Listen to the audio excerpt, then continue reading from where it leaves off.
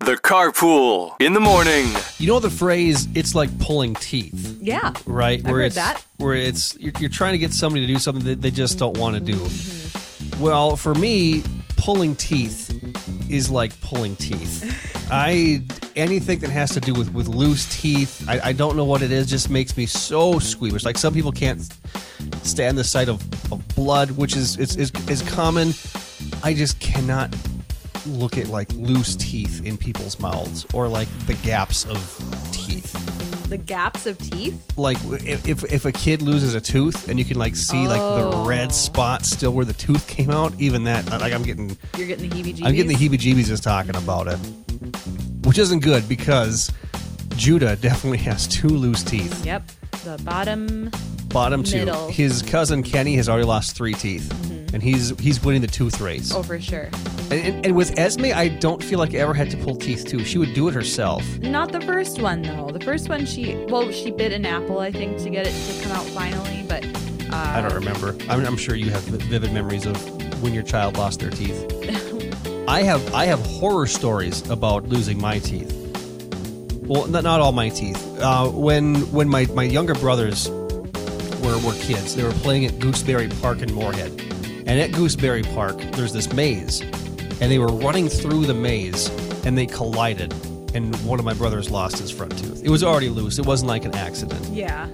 I hated getting just anyone looking at my teeth. I would go to the dentist for a routine teeth cleaning, and I felt so bad for Dr. Ray Garland and Staples because I would sit in that chair and I would just beller and scream and yell, and all they were doing was cleaning my teeth. Oh.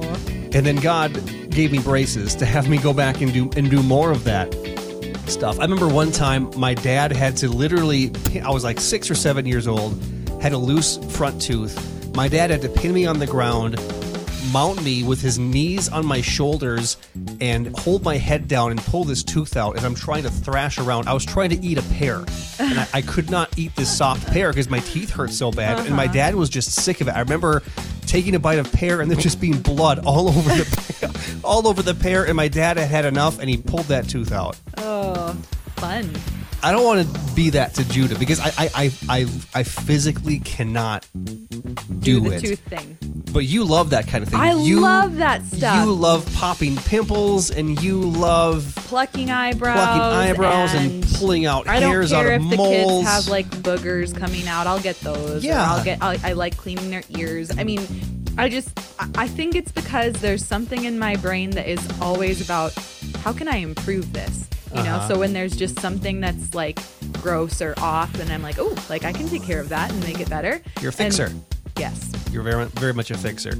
Well, little things that I can control and fix. Like baby teeth. When it's big problems that don't have a solution that's clear, then I'm just easy solution. Yeah, then I just detach. The indecisiveness. Oh yeah, super. Kicks in. But if it's like a pimple, then the solution is very clear. Just you get rid of it. Squeeze it and you're good. Yeah, or like a loose tooth. Like I'm like, yeah, let's get that sucker out of there. You know, I just want to keep wiggling it, and it's just there's something so satisfying about that and getting it out. I helped Judah brush his teeth last night. And how'd you do with that? I did not do well. I'm pretty sure I turned green because as I'm trying to brush his teeth, I want to see how loose they are, see if I can get it to fall out. And it's hanging on by a couple threads, and it's just wibbling and wobbling, and I'm just... Oh, and I'm just like, come over here and let me help you get that out. Last night, before bed, I went to Judah's room, and I straight up offered him $50 because he's fighting this whole tooth losing thing. He doesn't want to lose his teeth. He doesn't like blood. He doesn't like getting hurt. All that stuff. I straight up offered him $50, cold hard cash, if he would let me pull out his tooth. Which, by the way, was never going to happen. It was a hardcore bluff. Yeah. And he called me on it. Well, he didn't want to do it. He didn't give you the opportunity. I was like, dude, you know how many Pokemon cards you can buy for $50? You can go buy this. You can go do that. You can and go... then he countered with, well, what if I just keep wiggling it with my tongue and then it falls out on its own? Do I still get $50? And I said, no, right here, right now. Or go get me else. Go get me a Kleenex. I'm gonna pull that tooth out of your head. And by the way, the tooth fairy at our house usually only leaves $1. So yeah, so this was a steal. $50 for a first tooth. Yeah, never gonna happen. Mama wouldn't have allowed it. No, you were fighting. They're like, no, let me do it. I'll do it for free. Yeah, it was a weird situation.